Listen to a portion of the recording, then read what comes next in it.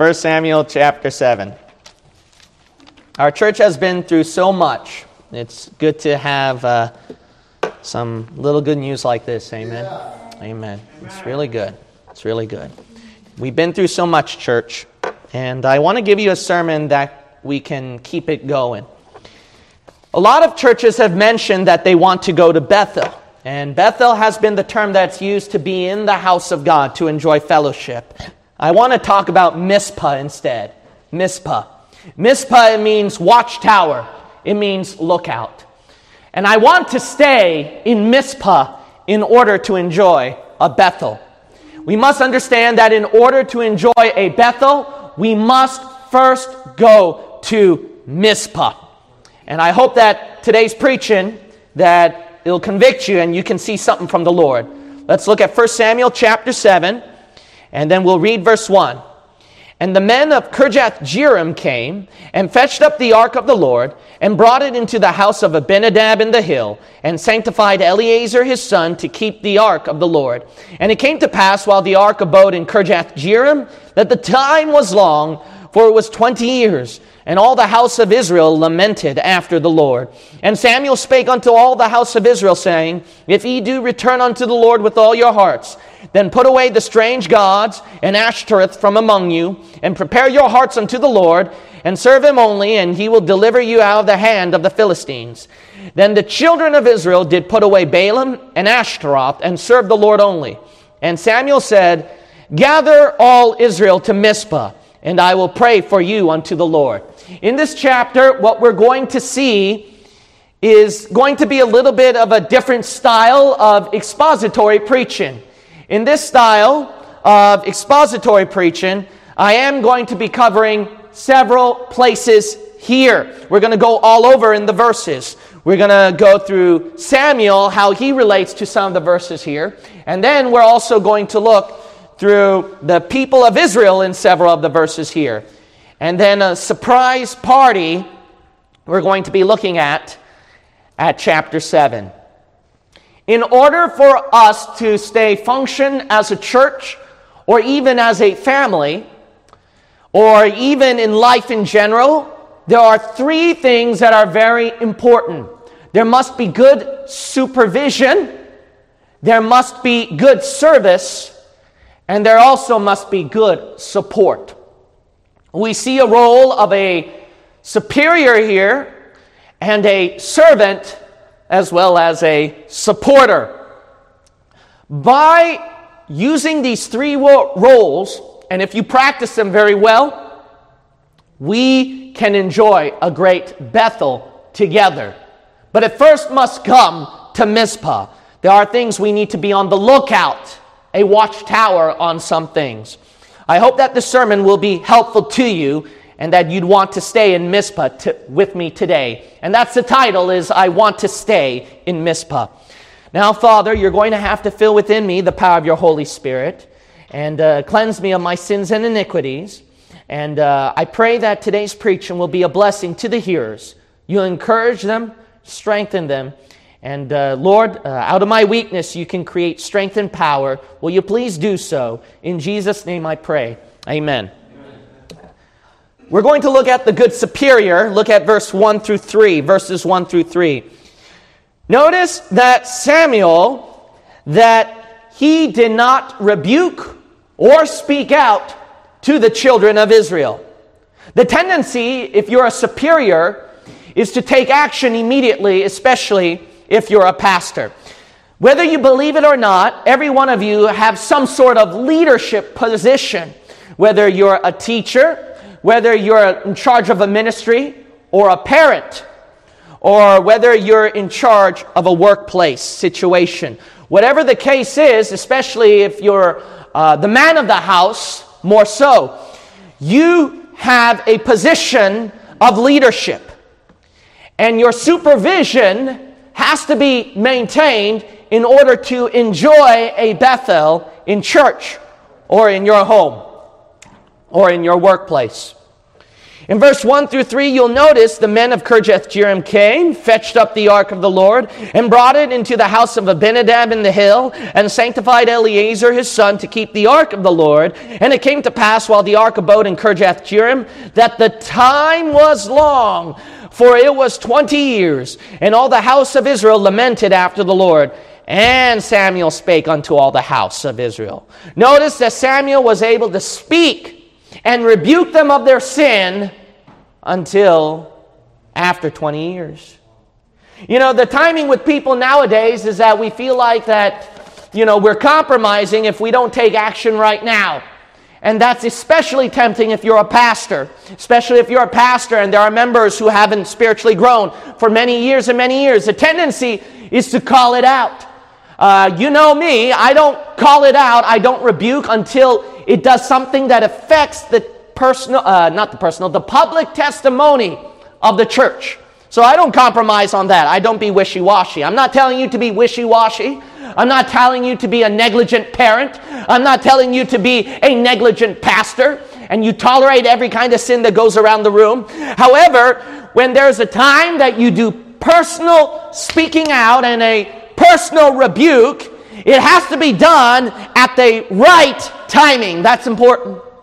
It has to be done in the right timing. The problem with people today is they don't do things in the right timing. The problem with people is because they're thinking about themselves, I have to take action now. And that's not good leadership. You have to find the right timing. I'm not telling you to wait 20 years and then by that time your child grew up and became spoiled, right? For example. But you have to look that at every person is different in every scenario. Can I repeat that again? Every person is different and every scenario is different. How you raise a child is different with how you raise a church member. And how you raise a church member is different from how you raise a child. And when you're a husband, you have to lead your wife. And that's especially difficult as well for you men. So you have to realize that there's a right timing. A right timing. You'll notice that verse 1 and 2, there's that softness part that Samuel saw, so then he aimed for it.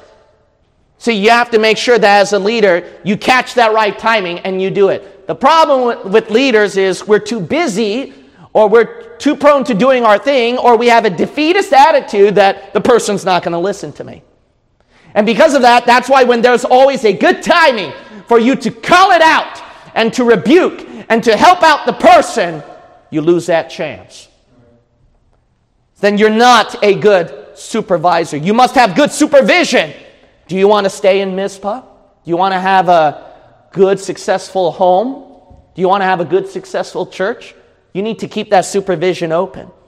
As a Bible-believing pastor, it can be very difficult for me, especially now that I have an online presence, but I never lose that supervision. There's a person that I'm praying for years and years and years, and I have to keep my eye on the person. There's a person who's faster in the growth, and I have to keep my eye on the person. Person who I feel like will never grow, I have to keep my eye on the person. I cannot lose track. Otherwise, you cannot have a good Bethel today. There must be a good supervision. Everybody is different. And if you look at my list, it's crazy. It'll give you a headache. It'll give you a headache every time I write on the list. My tendency is to cross off a list, but I cannot do that. I have to find the right timing in God's way. And you'll notice that it's so important to pray. That's why at verse 5. You notice that in order to be a good supervisor, the tendency nowadays is we want to do something ourselves first rather than pray. Did you pray? Well, I tried everything and it didn't work. No, you didn't pray. That's what didn't work. That's your problem. If you go by your own flesh, it will fail. Look at verse 5. It says, and Samuel said, gather all Israel to Mizpeh, and I will pray for you unto the Lord. Notice right here that Samuel, he prayed. He didn't let down his supervision. He prayed for the people. It is so important that you can't give up on the child. You can't give up on the church member. You can't give up on your wife. If you have some kind of position to lead you or to supervise, you must not give up praying. Otherwise, before you tell me, Pastor, I tried everything, the person doesn't listen to me, then I'm going to ask you, did you pray? You know, whenever I ask a fellow pastor for advice, sometimes I get scared when they ask me, did you pray about that? Yeah. So I pray before I ask for help quite often. And if some of you have done the habit of that, you notice most of the time it does work. Most of the time it does work. And if it doesn't work, then the Lord will resort you to other options. But the problem is you don't pray first. And I found out that in this area, and especially in online presence, I mean, it's so crazy on the tasks that I've been given at a young age, I was able to survive. Why? Not because of talent or skill. It's because of my inabilities with my youth and with the areas here. And then an online presence is so difficult. Odds would be impossible, but if I can do it, you can do it. You might say, how so? Because I prayed. And most of the time that worked. You know, you got to look at verse 8 through 10. Notice that Samuel, he prayed and helped people's problems through the Lord. He didn't put his own self-effort. He did it God's way, not his way. Verse 8, and the children of Israel said to Samuel, cease not to cry unto the Lord our God for us, that he will save us out of the hand of the Philistines. And Samuel took a book on parents counseling, on family counseling, on how to build a big church. And from Rick Warren's book on how to build a bigger church. From Paul Chappell, how to plant a bigger ministry. No, Samuel took a sucking lamb and offered it for a burnt offering holy unto the Lord. And Samuel cried unto the Lord for Israel. And the Lord heard him. And as Samuel was offering up the burnt offering, the Philistines drew near to battle against Israel. But the Lord, see that? Not his skill. The Lord thundered with a great thunder on that day upon the Philistines and discomfited them. And they were smitten before Israel. You know, when you do it God's way, you can lead. Can I repeat that again? If you do it God's way, you will lead successfully. The temptation is to watch Oprah Winfrey and then have her give you good advice because she apparently does have a PhD on something, I guess. You know, there's a reason why she's popular, right, I guess? And then just listen to her advice and etc. To listen to Dr. Phil, to go through psychotherapy treatments, and then learn all these tips and all these skills, and then you can resolve and solve people's problems. No, they've been doing that for over 100 years. There's still problems. Divorce is sky high. Families are broken. Crime has gone sky high. I don't think anything works. They use that treatment on criminals, and a lot of times it don't work either. So, what is it then? You got to go through the Lord. You got to go through the Lord. What is the special thing? Do you read your Bible? Do you pray? Do you go to church? Do you write down notes on something that the Lord showed you in the teaching and preaching? Did you write down something that the Lord showed you in His Word? Did you pray at all and ask the Lord, give me wisdom? Did you do it God's way? It's easy to compromise to get more numbers into church and to get a person saved and to get a person to become a Christian. But that's why 90% of churches are so worldly and messed up. And a lot of people flock to church, but a lot of people get out of church too at the same time. Because they did it their way, not God's way. They listened to Rick Warren, Joel Osteen. They did not listen to God's own word. Got to do it God's way. Then you'll lead right. Well, it's impossible. It's going to just push that person away more. Oh, let God handle that. Maybe the Lord wants that person to be pushed away more so that God can deal with them. You know, your problem is the Bible says right here at verse 10, the Lord thundered. Not you, the Lord. The Lord has to take that person aside, and the Lord has to convict his or her heart. The Lord has to put that person through some kind of experience. The Lord has to be the one to soften and melt the person's conscience. Do you have that power? You have no power over that. Leave it alone. Let God handle the person. The more you put your hands onto it, the more stress you get. If you've done everything you could to raise a child, everything you can to raise a successful home, everything you can to raise a successful church or a workplace situation, then leave it to the Lord and let God work finally. He can't work when you keep interfering with His work. When you do the work. When God's molding and moving the person, you're like, no, not that way. I got to do it this way. And God's like, fine. Every time I do something, you seem to ruin it, child. You pray and help other people's problems through the Lord. You look at verse 12. Verse 12. Then Samuel took a stone and set it between Mizpeh and Shen and called the name of it Ebenezer, saying, hitherto hath the Lord helped us. Notice right here that Samuel raised up a stone so that the people can see that, remember, God helped us that day. You know why your supervision is so poor? You don't remind them, you don't show them, you don't motivate them on the great things God has done. That's your problem. You know, the thing is that in churches they think it's a routine. When you're parenting, it's a routine. Leading in a workplace scenario, it's a routine. No, it's not a routine. You got to put motivation in there. And that's why the liberals use the motivating route. But they do it through humanistic effort, not God. And there's a lot of motivation with the Lord. You think that look at the kids when we sing hymns. Look at the people when we sing hymns. Look at the people when they come down on the altar and get right with the Lord. The people when you hear their testimonies and you thought that, wow, I never knew that you had a testimony like that before. You know, the thing is, we have to create this motivating environment on the things of God and remind the people, see, this is what's real. Why do we take people to summer camp? To show them what's real. Why do we have a blowout here? To show them what's real. You know, you need to set up a stone, remind them of God's goodness. If you show them candies and vacation trips and birthday gifts or anything that pleases the flesh, you're only motivating them with the fleshly thing. And you're not motivating them with God's stuff. You got to show them the great things of God. And then when you do that, the person's eyes get open and they go, wow, that's what's worth living, not out there. You know why your supervising is bad? Your supervising is bad because you don't keep track on showing them the good things of God here and there.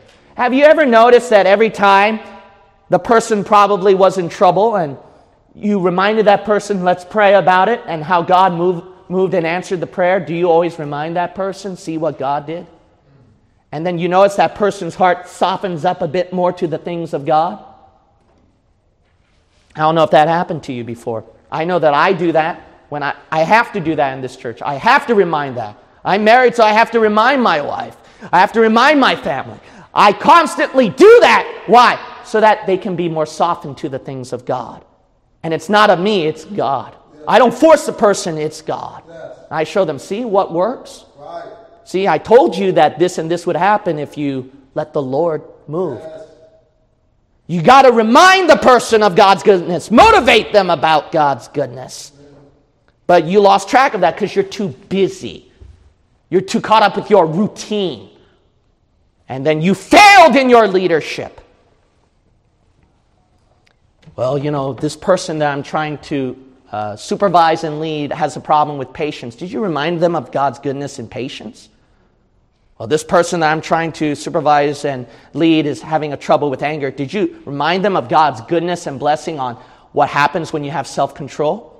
Well, this person has a problem with fear and worry. Well, did you remind them about God's goodness of how He said, peace, be still?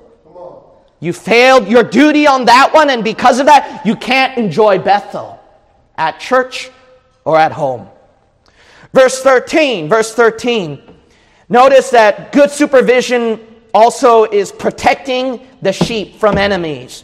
So the Philistines were subdued, and they came no more into the coast of Israel, and the hand of the Lord was against the Philistines all the days of Samuel. Why don't you have worldly music here, worldly dressing, stuff like that? No, I ain't going to allow that. I protect the sheep.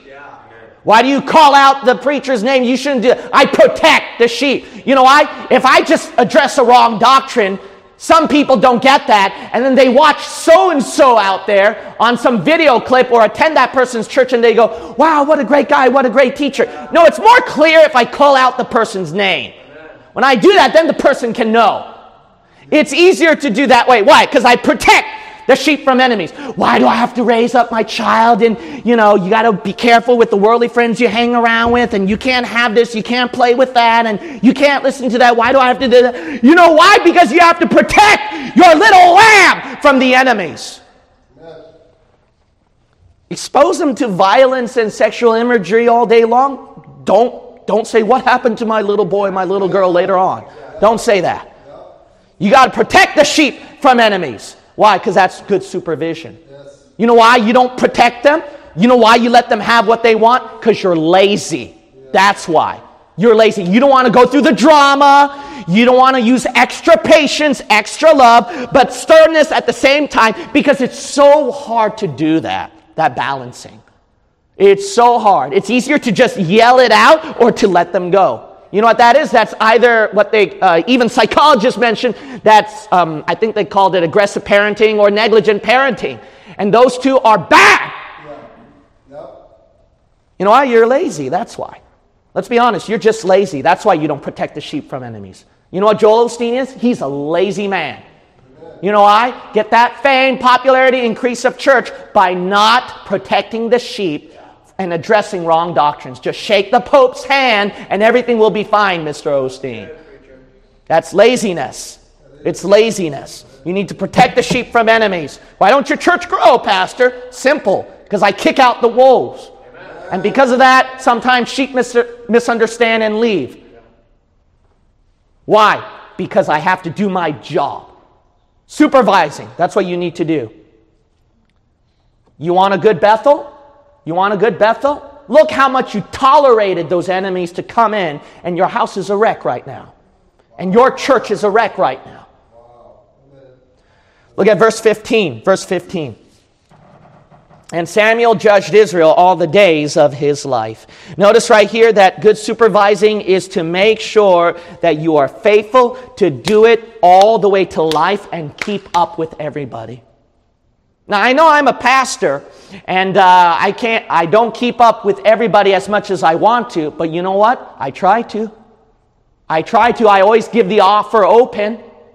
And it's so difficult to balance it out with my family, where taking care of this sheep, I won't neglect the things in the home. It's so difficult, but I try. And the thing is that that's what you need to do. You need to try to keep up with everybody. Sometimes a person will say, thank you, Pastor, for keeping track with me on that one. Yeah, that's encouraging to me. You know why? I can't remember 20 different people. I got enough in my brain. My brain cells are fried and losing stuff. All right? My wife has to keep reminding me something. That's how bad it is. But it's so important because I cannot fail my duty in supervising the sheep. It's my job to faithfully keep up with you. People who need counseling and help, to make time and opportunity to do so. Amen. And to do it what? Till the day I die. Yeah. I don't have a retirement plan. There are preachers who retire. Hey, that's between them and the Lord, and I think it could, sometimes maybe it is God's will, all right? They have good reasons to retire. But me, I'm not retiring. By God's grace. By God's grace. Maybe I might later on, but by God's grace, I won't. Hopefully I won't.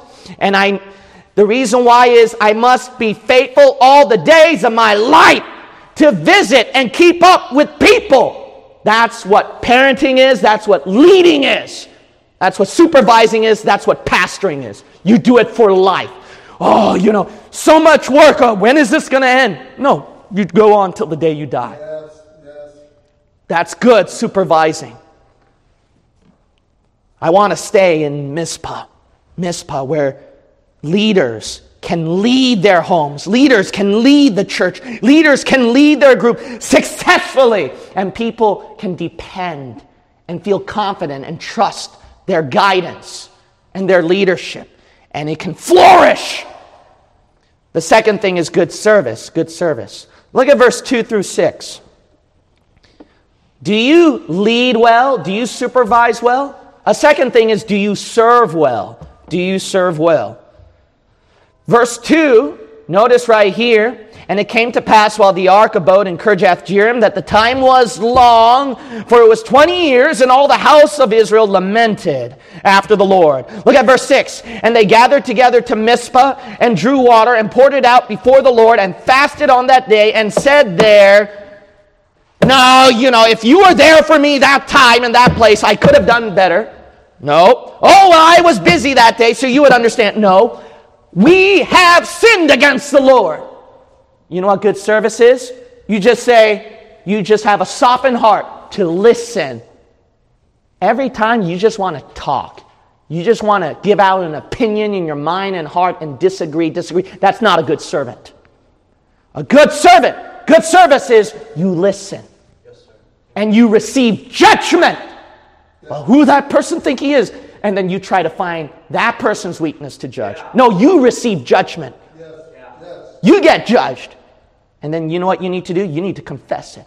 And said, you're right. I've done wrong. Amen. I've done wrong. That's what you need to do. You need to have a good servant's heart. Even leaders need to have a good servant's heart. You might say, what? A pastor is a minister. You know what minister means? Serving people. You know what I do?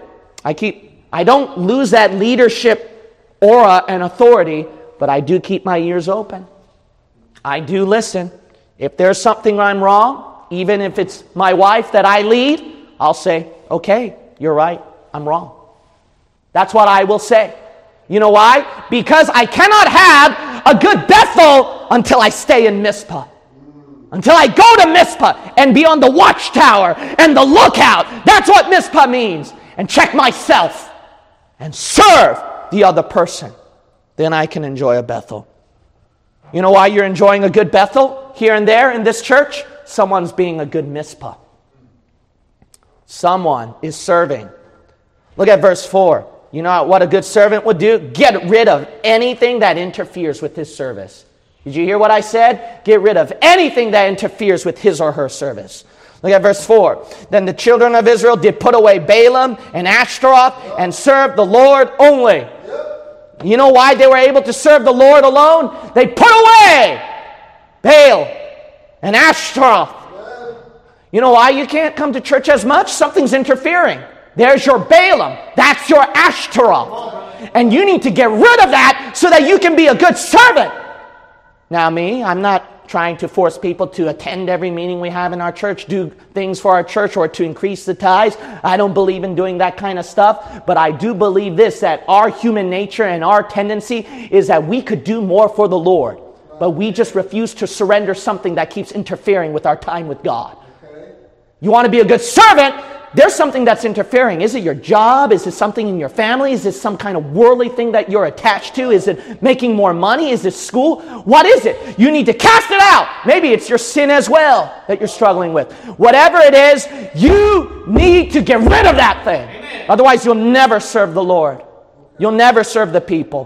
What if I had those kind of excuses? I'm too busy. I'm too sick. I'm too frail. I'm too inept. I'm not talented. You won't see me here then Sunday at all. How can we have a church if there is a person that says, I can't do it when anything interferes in life? You know what you need to learn? You need to learn how to manage and overcome the interferences. You need to, why? You need to cast away Balaam and Ashtaroth. That's your job, to be a good service. Verse 6, the Bible says, and they gathered together to Mizpeh and drew water and poured it out before the Lord and fasted on that day and said there, we have sinned against the Lord. Now notice right here that Samuel said, gather all Israel to Mizpeh and I'll pray for you. That's what he said. If you come to Mizpeh, I'll pray for you. But the people, when they came at verse 6, they didn't just gather. They gathered and what? Drew water and poured it out before the Lord and fasted and confessed. You know what a good servant is? He's not just doing what's required of him. A good servant will do extra. Hey, let's gather to church together. And then you go, okay, Sunday main service, I've done my job, let's go home. That's not a good servant. You know what a good servant is? Okay, let's all come to church together. All right, I gathered to church and I'm going to sign up the volunteer sheet in the kitchen and let me help out clean up the room a bit. I'm going to stay a little extra longer so that I can find something to help out the church and the pastor. That's a good servant, is to do extra spiritual things, not just what's asked or required. Are you doing a good service? I want to stay in Mizpeh. I want to stay in Mizpeh. I want to have a good service so that we can enjoy a great church. Think about it. If your family, everyone did their extra part, not just what was asked or required, do you think you'll have a happy home after that? I think so, right? If everyone just didn't do what they made a deal on or compromised with, they did more than that. They went the extra mile. Then you can have a good Bethel. But it comes with Mizpeh first. Look at verse 8. Verse 8. A good service would be, in verse 8, and the children of Israel said to Samuel, cease not to cry unto the Lord our God for us, that he will save us out of the hand of the Philistines. You know how you can do more service for the Lord? Is that if you were to cry out and ask for help in distress. What? Really? Really, Pastor? I thought that, I'm supposed to help out, shut my mouth. No, that's your problem. Your problem is that if you got something painful or a burden that you're carrying, and then it turns out that you never, let's say there's a leader in charge, and you never let that leader know the pain that you are carrying, then you know what's going to happen? No one knows the pain you're going through, and they might take advantage of you without knowing it. And then here you are I'm trying to be a good servant, just shutting my mouth and trying to help out and doing extra, but they don't acknowledge the good thing that I did, and what's their problem and fault? No, that's not their fault, that's your fault. That's good, brother. Amen. You know why? You never asked out for help. Amen. The Lord never asked you to do something more than you can't bear. Well, it seems like it when I'm serving the Lord, it's too much that I can't bear. Did you ask Him for help? Did you cry out to Him about your distress? See, you didn't. That's your problem. That's your problem. Hey, Pastor, I need help. Okay, I can't talk to you right now, but we'll schedule this day and time, okay? And then I'll help you there. Don't show up. You know why? People reject the help that they could get so that they could serve even better. How can you have energy and strength to serve if there's bitterness, weariness, and misery? How many times do I have to tell people who are first new into our church, and I would say, if you have any concern or question, don't hesitate to ask me. Why? It's my job. If there's a misunderstanding or something that you think is wrong or something, it's my job to help you. Open your eyes through the Scripture. Make you see. But it'll be unhealthy if you carry it all the way down to the grave. Then you'll carry that bitterness against the preacher to the grave, just like others who left this church and carried that bitterness with them, and they will carry it to the grave. Well, the pastor said it this way, and taught that way, and hey, you're one to talk if you didn't ask for help to begin with. Yeah, that's good. Verse 11 and 14, a good servant will fight and try to rescue people's souls. Look at verse 11. And the men of Israel went out of Mizpeh and pursued the Philistines and smote them until they came to Beth-kar. And verse 14, and the cities which the Philistines had taken from Israel were restored to Israel from Ekron even unto Gath. And the coast thereof did Israel deliver out of the hands of the Philistines, and there was peace between Israel and the Amorites. Notice right here that the Jews, they were good servants. They did a good service to Samuel, helped out their leader because they fought at verse 11. They pursued hard against their enemies. And then if you look at verse 14, they were able to deliver. They were able to save a couple cities. That's what a good service will do. You know how you can contribute a good service to the church? You keep fighting and you keep going out and try to get souls saved. That's what you can do. That's how you can be a good servant. It's hard, but that's what a good servant is that they pursue, they fight. You're not a good servant if you come in always defeated. asking someone else to fight your battles. You fight for them. You fight for your family. You fight for your church. You fight for your loved one, someone you care about. You fight for souls. That's a good servant. A bad servant is always asking someone else to do the battles for them. Always depending on that person to fight. Not saving a soul, but just sitting down and hoping to hear the soul count list go up because you did nothing. That's horrible service. A good service is if you went out and you fought. You know what made this church a Mizpeh even more and more? It's not every single person or most of the people here is going through some kind of battle, and they fight. And they fight! And then drag themselves to church and try to be a blessing to the person. That's why you can enjoy a Mizpeh. They drag themselves to street preaching, visitation, pass out tracts themselves, to try to win souls to Jesus Christ, pray for souls to get saved. That's why we enjoy a good Mizpeh.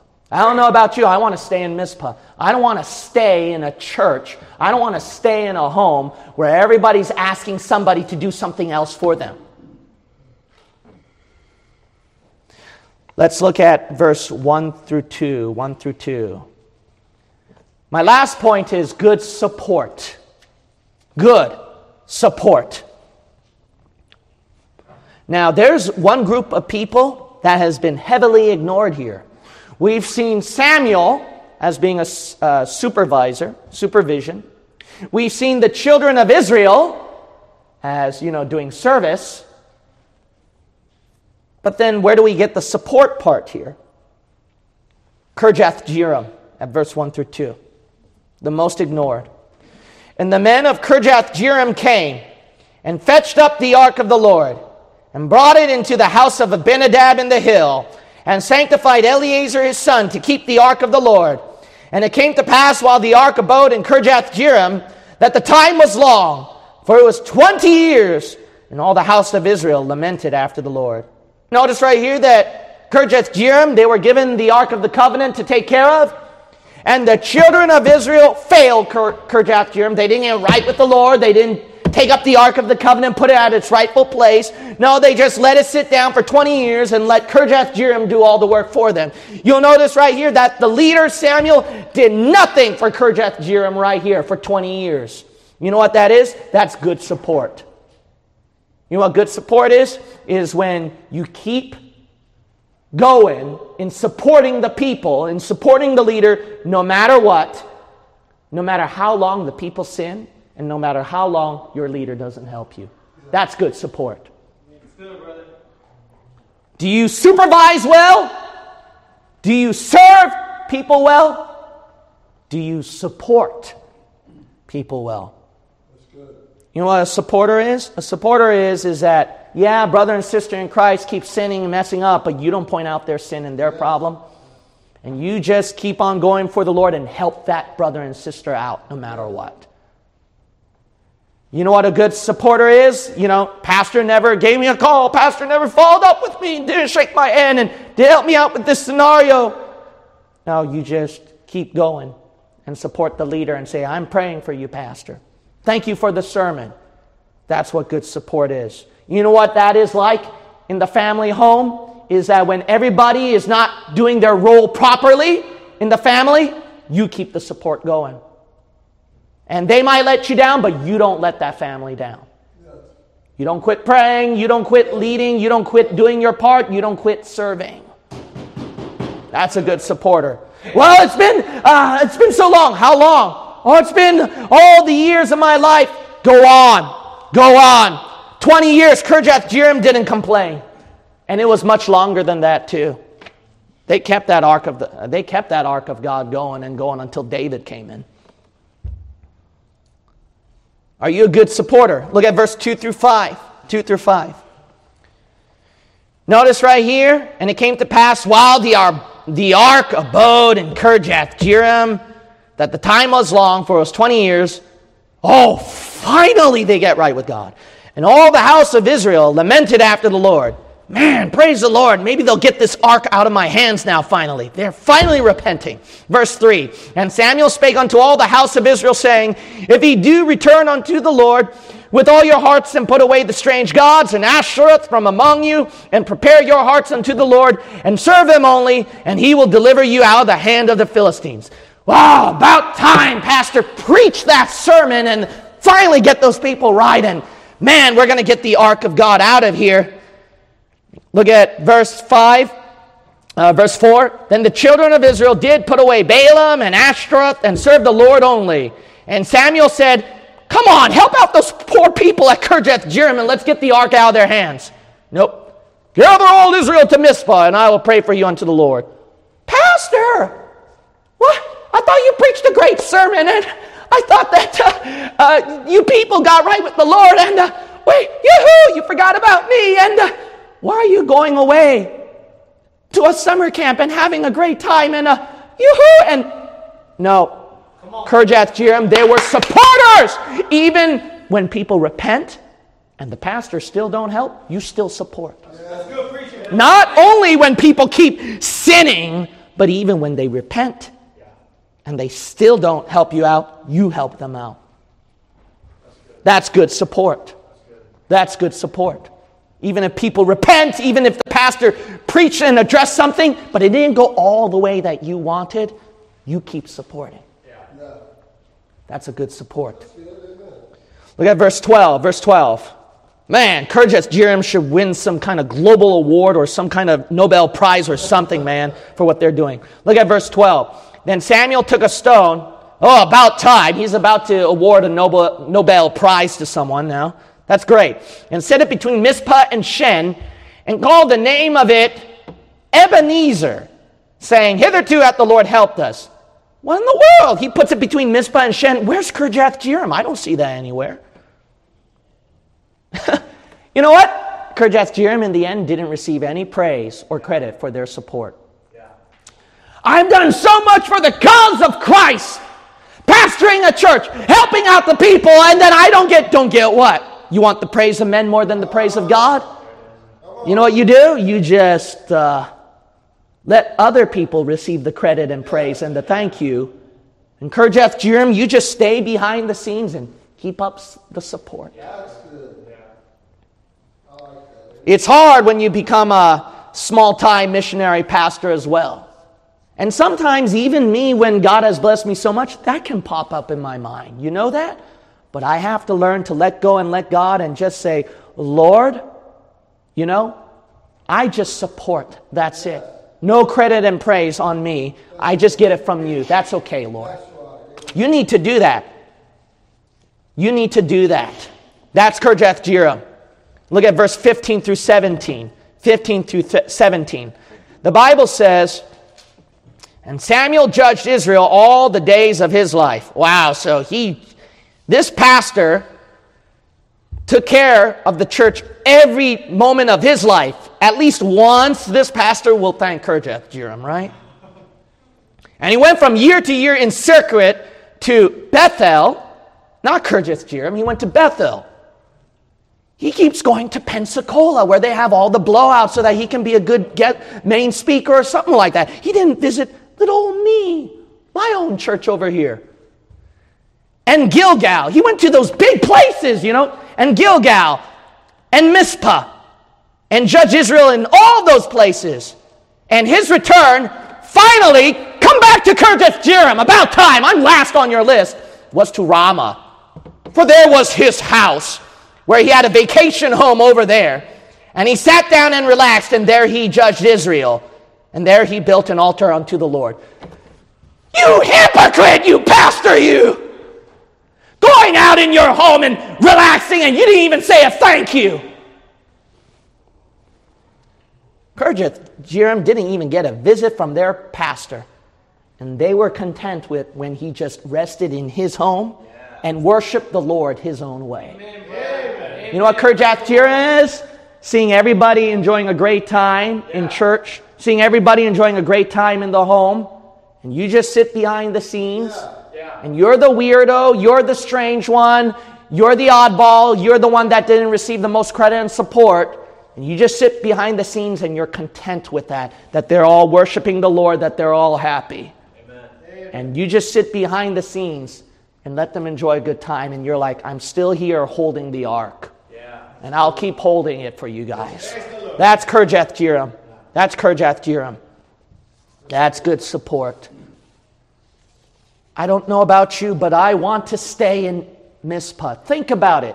If every single person had those 3 roles, they supervised well, everybody in their roles in leading. A lot of you people have your own leadership roles. You need to think what they are, your supervising roles. Secondly, service. Are you serving other people? Third, are you supporting? Think about what kind of a church this will become. Think about what kind of a home you will become.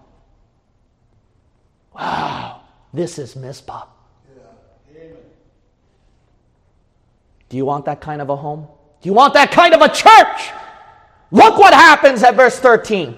So the Philistines were subdued, and they came no more into the coast of Israel. And the hand of the Lord was against the Philistines all the days of Samuel. And the cities which the Philistines had taken from Israel were restored to Israel, from Ekron even unto Gath, and the coast thereof did Israel deliver out of the hands of the Philistines. And there was peace between Israel and the Amorites. That is the kind of home that you want? Is that the kind of church that you want? Is that the kind of life, your own life, that you want? Then bless God.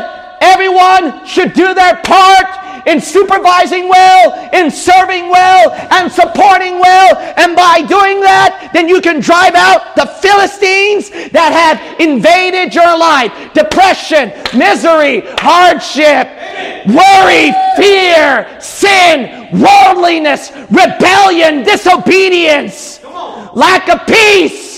And you can drive all those Philistines away and finally gain the peace that you wanted. A peaceful kind of church, a peaceful kind of home. If you want that in your life, and most of all, a peaceful your life. Your life. And if you want peace in your life, you need to supervise well, you need to serve well, and you need to support well, and drive out those Philistines. Get peace in your life today. I want to stay in Mizpeh. Do you want to stay in Mizpeh with me today? Or I want to stay in the world. I want to stay in sin. I want to stay in my own way. Then live like that. And when those Philistines come, let's see how your life is working. You've tried that. It don't work, right? There will always be a Philistine. There will always be no peace when you do it your way. What about now, this time? Why don't you start supervising well, supporting well, and serving well? And let's see God move. Every head bowed and every eye shut. I want to stay in Mizpeh. Too many broken homes. Too many broken families, too many broken churches, too many broken lives, because all of us have failed to do our part. We've all failed to do our part.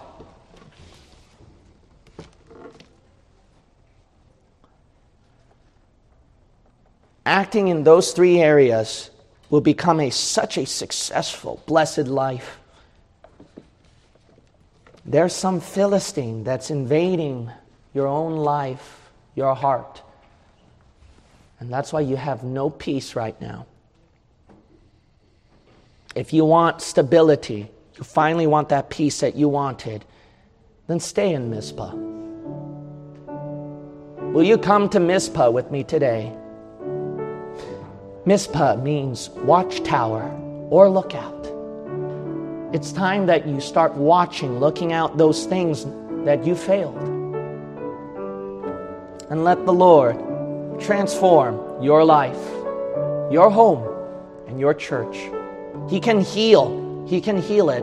But if you only do it God's way, only if you will finally supervise the way you're supposed to, serve the way you're supposed to, and support the way you're supposed to.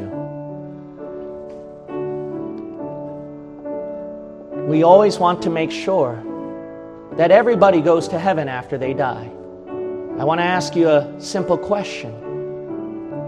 If you were to die right now, are you 100% sure that you would go to heaven after you die?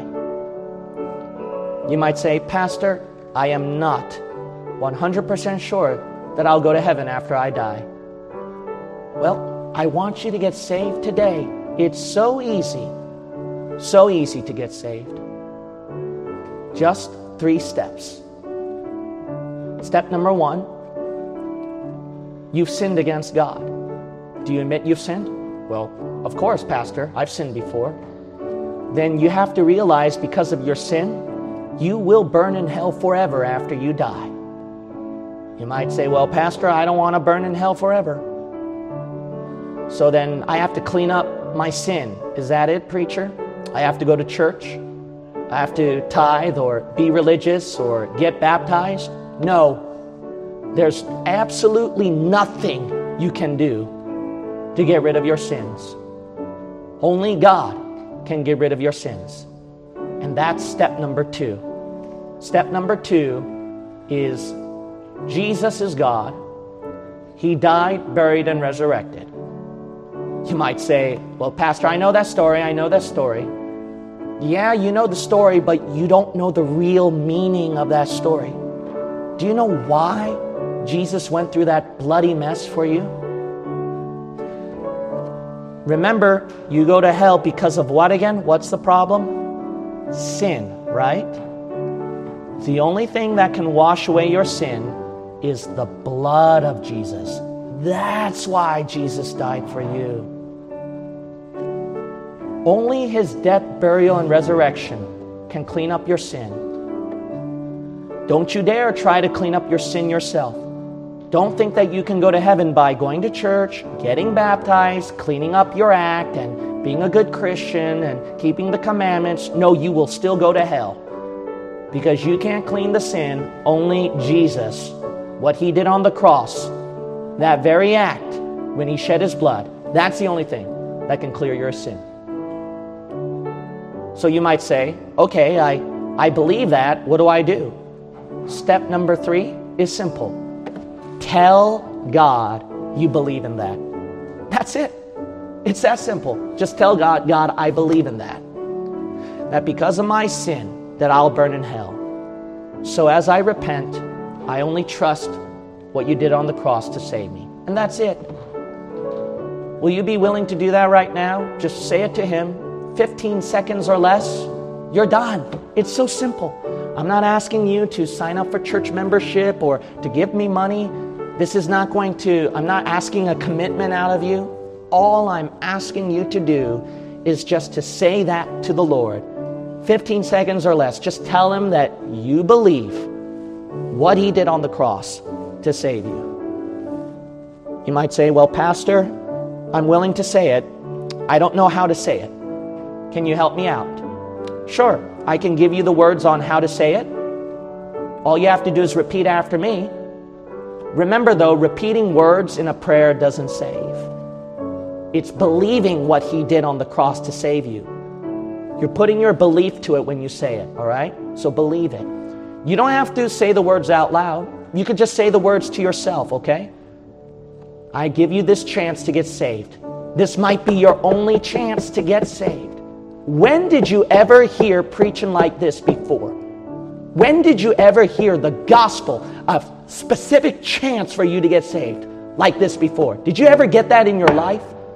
What are the chances you'll get this again? Why not get it over with right now? You can repeat after me in this way, and you don't have to say it out loud. Just say it this way.